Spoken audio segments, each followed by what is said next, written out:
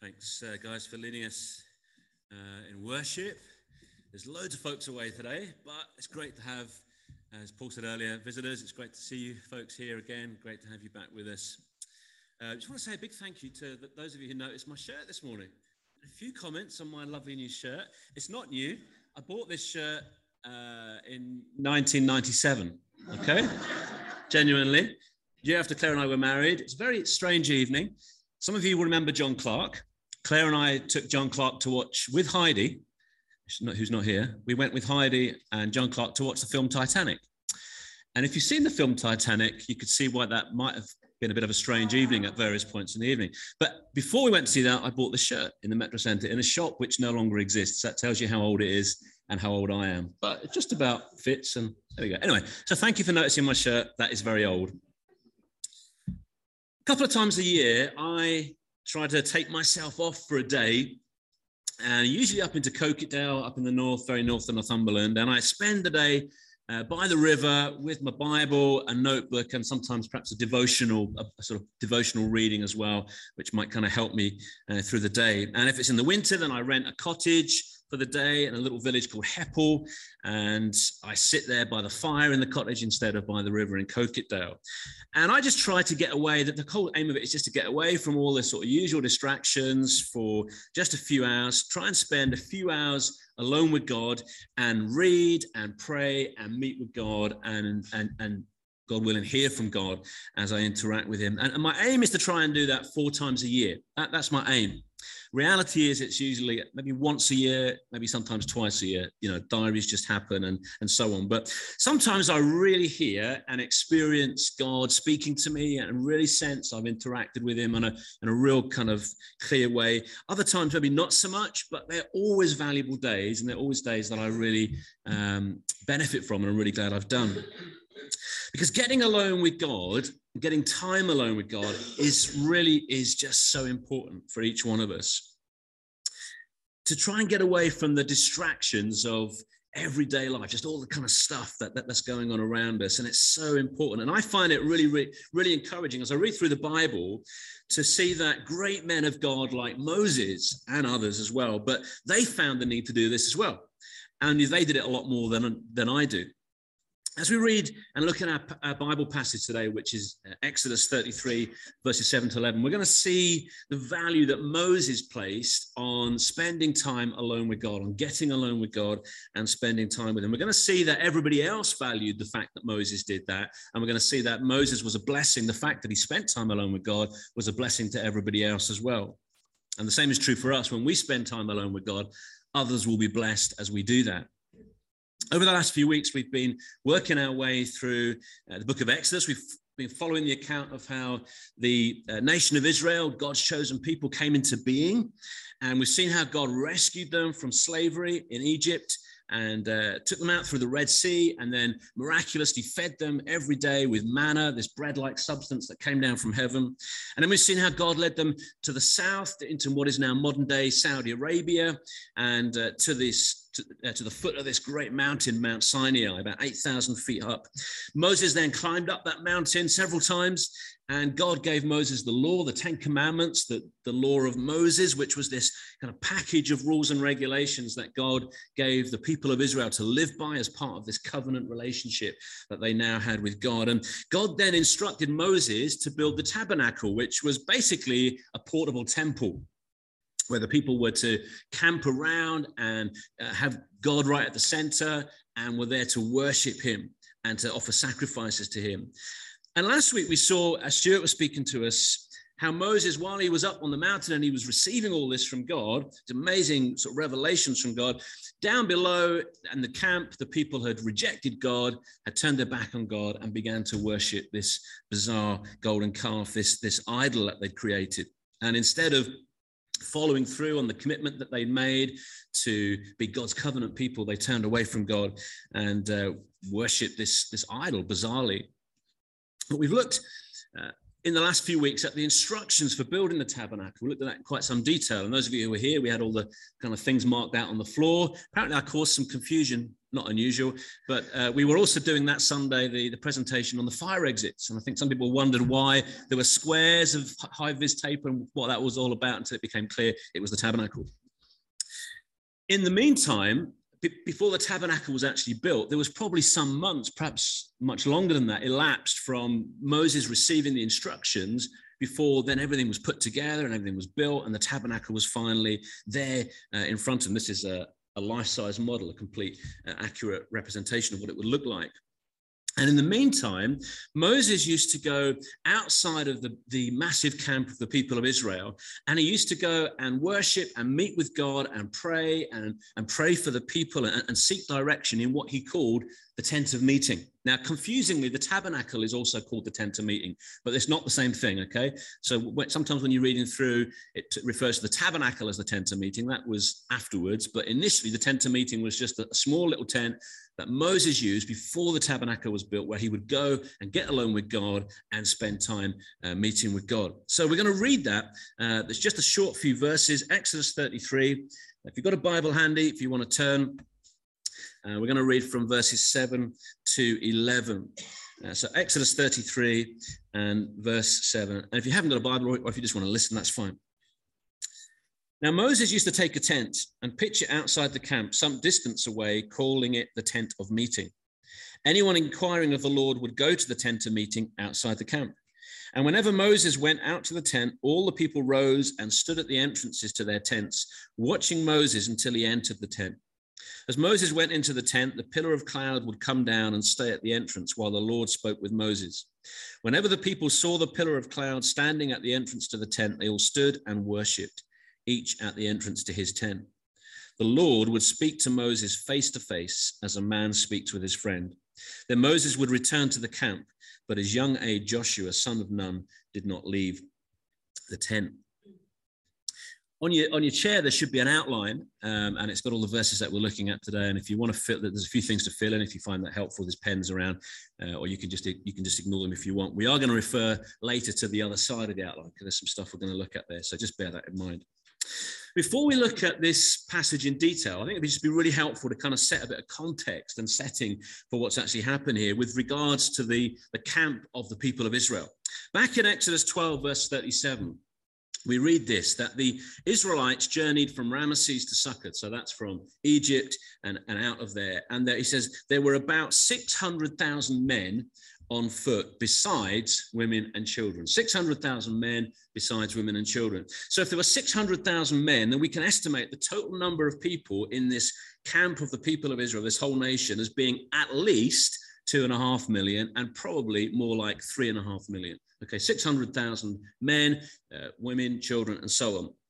If each man had a wife, if each family had 4 children, and some would have had many more, you arrive at a total of about 3.5 million people. And to give some comparisons, the population of Newcastle, North Tyneside, South Tyneside, and Gateshead combined is just under 1.4 million.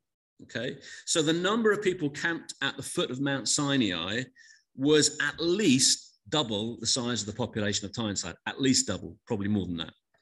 And then when you read further on in the book of Numbers, you find that God then gave instructions for where each tribe, there were 12 tribes, had to be camped, and they all had to be in a certain place with a tabernacle at the center. Okay, so this was a colossal scale. It wasn't just a few hundred people following Moses around the desert. Some of the pictures you might see, or particularly children's Bibles, you kind of get the idea there's 20 or 30 folks kind of wandering with Moses. That is not how this was. We're looking at 2.5, maybe even 3.5 million people. And if each family was allocated, the Bible doesn't tell us that this was the case, but there'd have to be some minimum kind of space required. If each family was allocated 50 feet by 50 feet, plus an equal area for the livestock that they brought with them, the total space needed would be 3 billion square feet, or 10.5 miles square. That's the size of the camp of the people of Israel. Okay, so this is between 2.5 and 3.5 million people camped in an area about the size of Manhattan in New York. Okay, here's a picture of what 7 square miles looks like in New York. That's Manhattan. That's 7 square miles. So obviously 10 square miles is bigger. So you can kind of, expand out, and you can imagine something of the kind of scale of what we're talking about. So it must have been incredibly noisy, incredibly smelly, and just kind of crazy in the middle of 2 to 3 million people in an area about the size of this, or actually bigger than this. And so until at least the time of the tabernacle was built, Moses used to take himself off for understandable reasons, just to get outside of this massive, noisy, smelly camp, because it must have been all the animals, all the people, all that noise. Been like as noisy and smelly and as packed as New York City would be. That's the kind of feeling that this would have. So Moses would take himself off to get alone with God, to spend time with God. And he wasn't completely alone. He would go with Joshua, his assistant.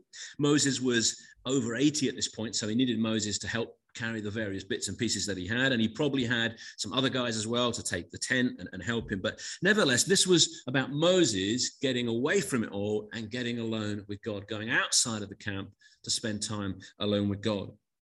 Verse 7 tells us this. Now, Moses used to take a tent and pitch it outside the camp some distance away, calling it the tent of meeting. I can imagine Joshua and Moses and probably a few other guys leaving behind all the noise and all the smells of the massive camp behind, and just kind of breathing a sigh of relief. No more noise, no more smell, just us, just me and God. It was a kind of time to disconnect from the kind of everyday craziness of life there in the camp and the demands of life, and then to try deliberately to connect with God. Moses clearly placed a huge emphasis on getting alone with God. Now, of course, Moses had a unique role. He was a unique individual. He had a unique responsibility. None of us are leading a nation of 2 to 3 million people. I get all that. And whilst we might not be Moses and we don't have his particular sort of unique role in history, nevertheless, we all do still need to spend time alone with God. We need this just as much as Moses needed it. Doesn't matter who we are, doesn't matter what role or what we do in life, we need to make spending a time alone with God a priority. Write that on your outline. We need to make spending time alone with God a priority. This has to be a priority for us. We all need to make spending time alone with God a priority in our lives. This isn't just for kind of leaders like Moses. It's not just for church elders or church leaders. And it shouldn't be something that we just kind of see as an optional extra, or, when I get really committed to Jesus, maybe I'll start doing this. Maybe I'll start, having a daily time with God. This isn't an optional extra. And for Moses, this wasn't kind of 2 or 3 times a year thing. This was something he did regularly, probably every day. It doesn't specifically say every day, but that's the kind of impression we get. For Moses, getting alone with God, going off into this tent, was a really clear priority for him. Verse 8 says this, and whenever Moses went out to the tent, all the people rose and stood at the entrances to their tents, watching Moses until he entered the tent. And everybody knew that it was a priority for Moses. They watched him leave the camp, and they would watch him go into his tent. Spending time alone with God was a huge priority for Moses in his life. And if we've put our faith and trust in the Lord Jesus, then it needs to be a priority for us as well. We don't have to go and set up a tent somewhere. Okay, you don't worry, you don't have to buy a tent. That's not part of the deal. Thank goodness for that. If you want to use a tent, that's fine, but you don't have to use a tent. It's just about getting alone with God somewhere, and that can be anywhere. Just about finding somewhere and finding a time to go and be alone with God in our day. It's about carving time out each day and setting time aside to get alone with God, because when we do that, we will really notice the difference in our own life. And others, just as they noticed with Moses, others will notice the difference in our lives too. When we don't do it, we will quickly notice the difference, and we'll quickly feel distant from God. We will sense that kind of drift. It might not be that we're doing anything really bad, but we just take our eyes off Jesus, we stop spending time with God, and little by little we drift away, and we find ourselves kind of over here somewhere when we need to be back over here. Before we know it, our hearts can often have gone cold and often hard even towards God. Even Jesus, who was God come as a human being, felt the need to prioritize spending time alone with God. And okay, there's much mystery in the Father and the Son, and we've just been singing about the Trinity. There's much mystery in the Trinity. But Jesus, the Son of God, felt the need to prioritize spending time with his Father. In Luke 6, we read these words: Jesus went out to a mountainside to pray and spent the night praying to God. Jesus spent the night praying. Moses went to the tent in the daytime. It doesn't matter when we do it. The important thing is that it needs to be a priority for us. Spending time alone with God has to be a priority for us. And so that might mean getting up earlier, or it might mean coming home from work earlier. It might mean switching the TV off earlier in the evening, or putting our phone away, or our device, or going to bed earlier so we can get up earlier, in order to make time to be alone with God. We're going to do this, and we absolutely should and need to, then it's important that, like Moses, that we find somewhere that we can be alone with God. We need to find a place that we can do this. Verse 7 says this: Now Moses used to take a tent and pitch it outside the camp some distance away, calling it the tent of meeting. Spending time alone with God won't happen by accident. And we can pray to God wherever we are, whenever we want to. That's absolutely true. But that kind of disciplined, focused, I'm going to deliberately choose to get quality time alone with God. That doesn't happen by accident. It will only happen if we make it a priority, and if we intentionally find a place to do this, and if we're disciplined. So write this down. We need to find a place, and we need to be disciplined. Discipline is right at the center of this. We need to carve that time out. We need to find a place, and we need to be disciplined. We converted our garage about, 8, 9, 10 years ago, something like that. And that's my place. It's just another living room for us. That's not all we use it for. It's not just for me to go and pray. It has other uses. And if you stay in our house, then you might have stayed in that room. But then that's my place. Every day, first thing in the morning, in that room, and spend time alone with God. And then a few times a year, if I can, to go up to Cokerdale or rent a cottage if it's the winter. Now, not everyone can do that. Not everybody's life in that style enables them to do that. I'm privileged to be able to do that. But we can all find somewhere that we can be alone with God. We have all got somewhere that we can be alone with God, even if it's just a case of going in the bathroom and locking the door to give us, for 5 or 10 minutes, a little time alone without the kids distracting us or whatever, or going and sitting in our car in our lunch break or whatever that might look like. We need to find that place. And again, we see Jesus doing exactly the same thing in Luke 5. We read this: Jesus often withdrew to lonely places and prayed. Jesus often withdrew to lonely places and prayed. We need to make this a priority. We need to find a lonely place. And for you, the loneliest place might be the bathroom with the door locked, because it's the only place where you get a bit of sanity. But it's finding that equivalent. We can't all go up a mountain and spend the night praying, but we need to find a place, and we need to be disciplined, and we need to make it a priority. Nobody ever achieved anything of value in life for God without self-discipline. Self-discipline is right at the core of what it means to follow Jesus. That's the word discipline, is disciple. And if we're going to follow Jesus day by day, then we need to be disciplined in the way that we run and organize our lives so that we can make time and find that place for us to be alone with God. It's about doing the equivalent of going outside the camp. For Moses, he had to get organized. It didn't just happen. He had to get organized, gather his stuff, get the tent, go out and pitch his tent outside the camp, and leaving the noise and the distractions behind, so that, like Moses, we can be alone with God, that we can pray, we can read our Bible. We call a quiet time. A day, it might be, in our day, it might be half an hour, might be 5 minutes, whatever we can manage, but just grabbing some deliberate, intentional time to be alone with God.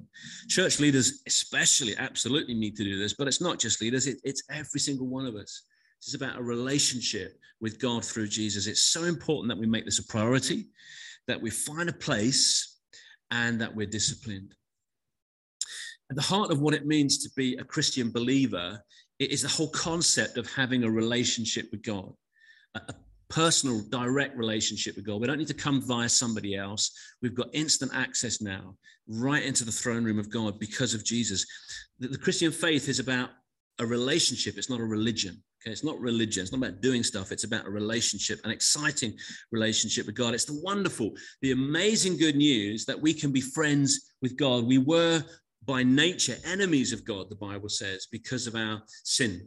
But because when we trust in Jesus, he takes our sins away and he makes us right with God.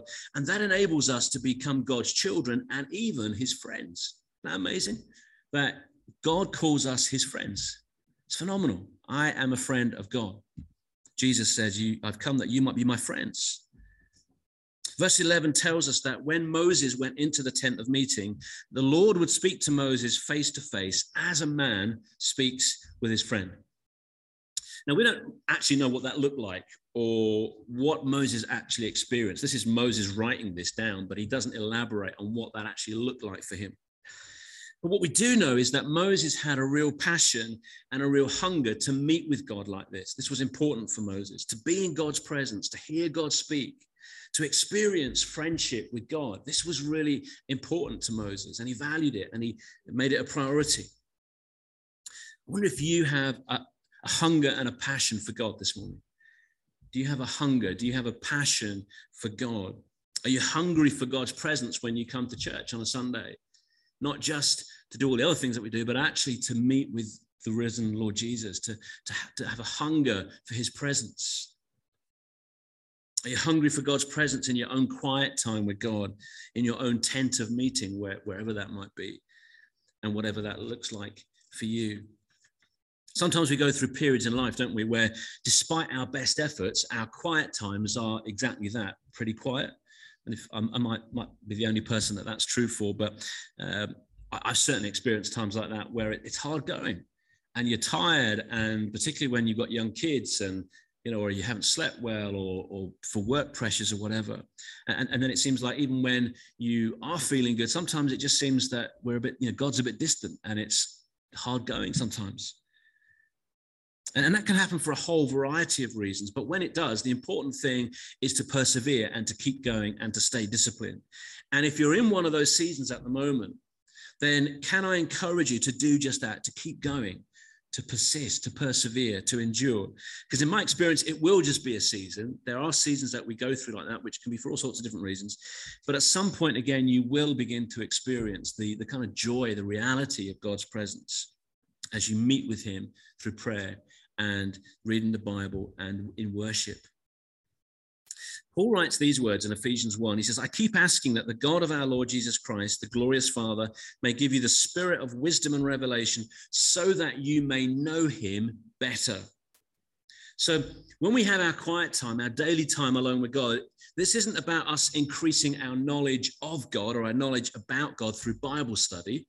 Of course, Bible study is really important, and it's really important that we know the Bible better and know more about God so that we can defend the Bible and all that kind of stuff and teach others. But this is about getting to know God better in a deeply personal and intimate way. This is about spending time with Jesus in prayer and reading the Bible and worship. There's a huge difference between studying the Bible to gain knowledge, which we should absolutely do.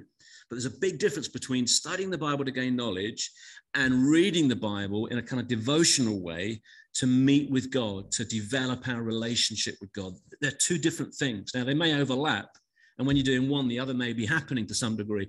But there is a difference between studying to gain knowledge and actually reading the Bible to meet with the living God. They're two separate things, and we mustn't confuse the two. If you want to study the Bible to gain knowledge, that's great. But don't do that in your daily quiet time. When we have our daily quiet time, when we go into our very own tent of meeting, it's not meant to be about gaining knowledge. It's meant to be about meeting with God. Some people get really stressed out trying to follow Bible reading plans. I've got 10 chapters a day I've got to work through and tick off and all the rest of it. And there's nothing wrong with that, but that's not really the heart. That's kind of religion. It's not relationship. Can I encourage you, just if you're doing it, that's fine. If you want to read through the Bible, and that's great. But that's not a daily devotional time with God. It's just ticking a box, or it can be.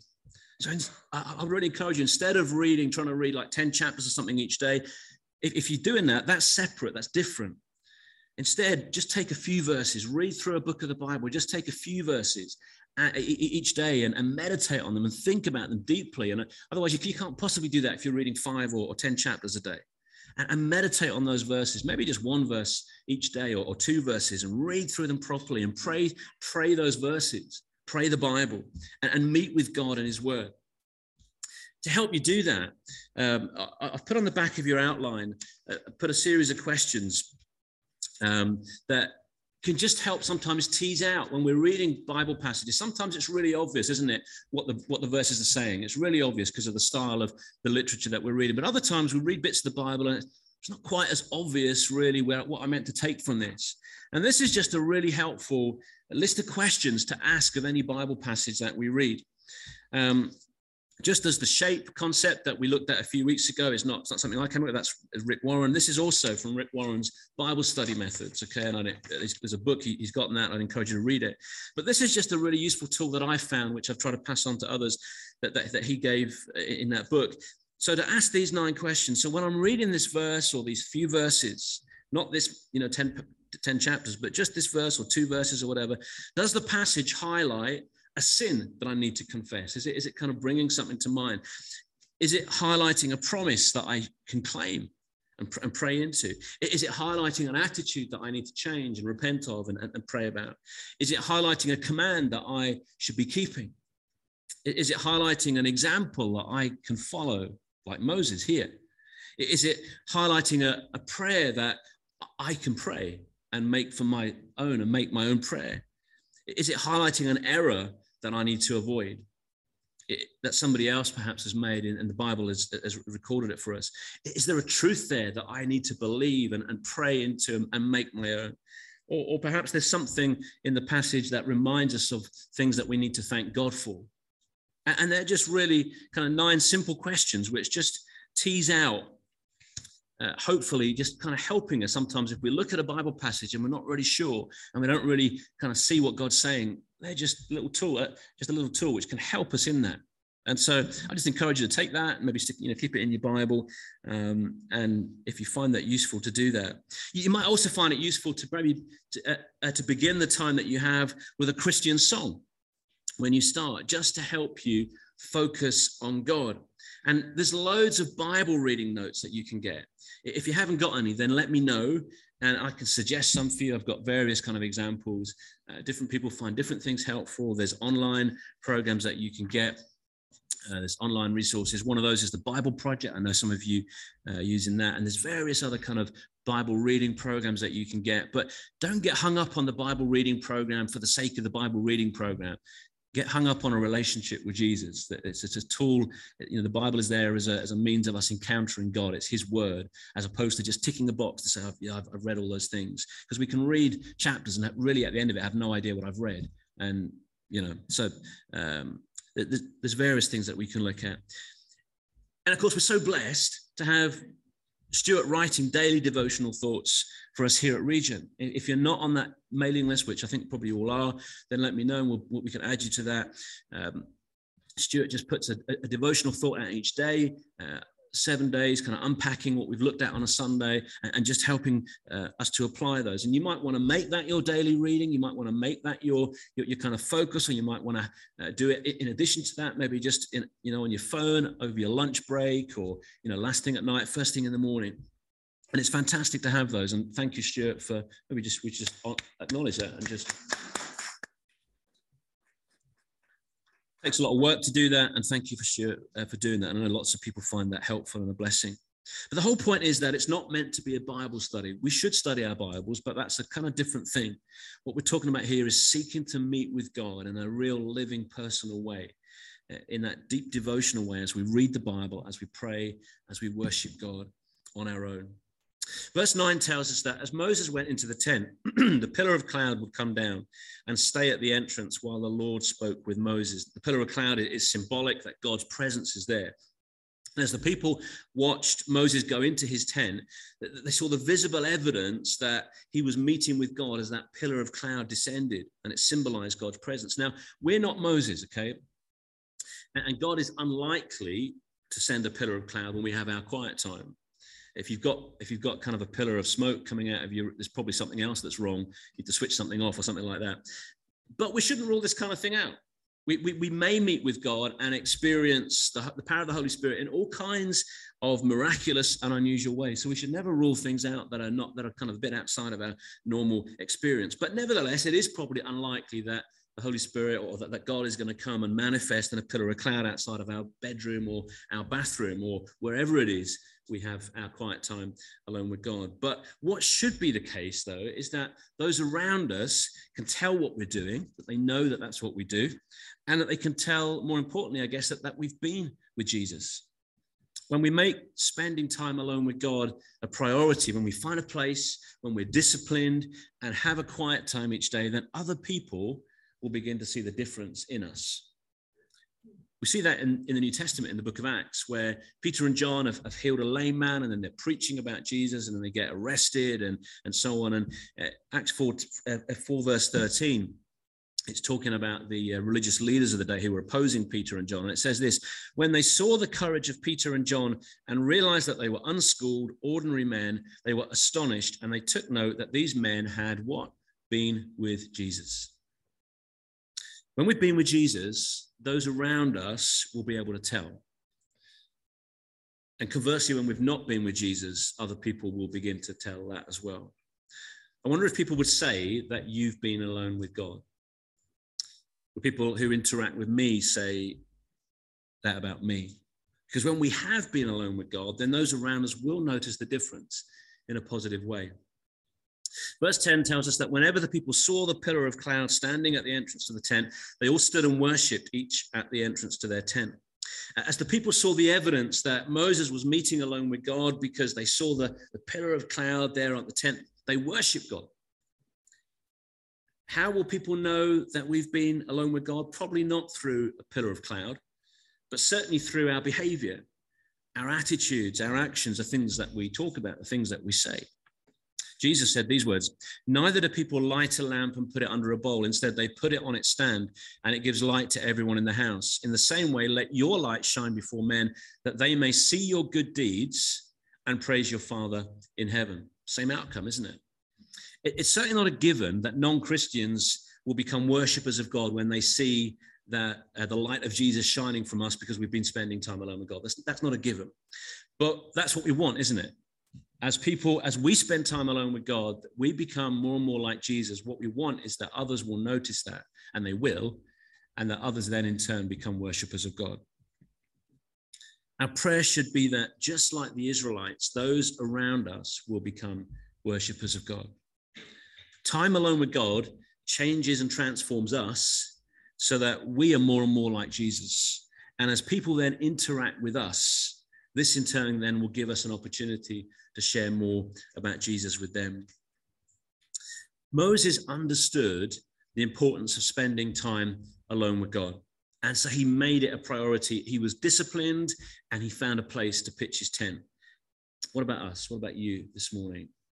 Is spending time alone with God a priority for you? Not just a kind of an optional add-on, or if you don't run out of time, but is this your kind of main priority for the day? Do you have a place? If you don't have a place, you need to get somewhere that's your place. Are you disciplined? Are you hungry for God? Are you hungry for his presence, to encounter him, to meet with him? Do you want to develop not a religion, but that amazing relationship with God that we can have through Jesus, to be a friend of God? You know, it may be this morning that you don't have a friendship with God, that you've never trusted in Jesus, and therefore you're still separated from God because of your sin. If that's you this morning, then you too can have those sins dealt with. You too can have that sin removed so that you can become a friend of God. You can come close and walk in that amazing relationship with God through Jesus. And if that's something you'd like to know more about, then do please come and chat with me afterwards. We've got a great course called Christianity Explored, which is just about finding more about the Christian faith. If that's something you'd like to do, then come and speak with me afterwards. Maybe this morning you are a believer in Jesus, but you know that this hasn't been a priority for you, and you've kind of drifted away, and stuff has happened and stuff has got in your life. And, you know, God is a God of grace, and it's just about coming back to the foot of the cross and saying, I'm sorry, I'm here again, and I want to follow you, Lord Jesus. And part of following the Lord Jesus is making time alone with God a priority, finding a place and being disciplined. In a moment, we're going to stand and sing, Draw Me Close to You. never let me go. But before we do that, let's just take some time. Let's just bow our heads. Let's just take a bit of time to maybe to reflect on what we've said this morning. So let's just bow our heads. Let's just close our eyes.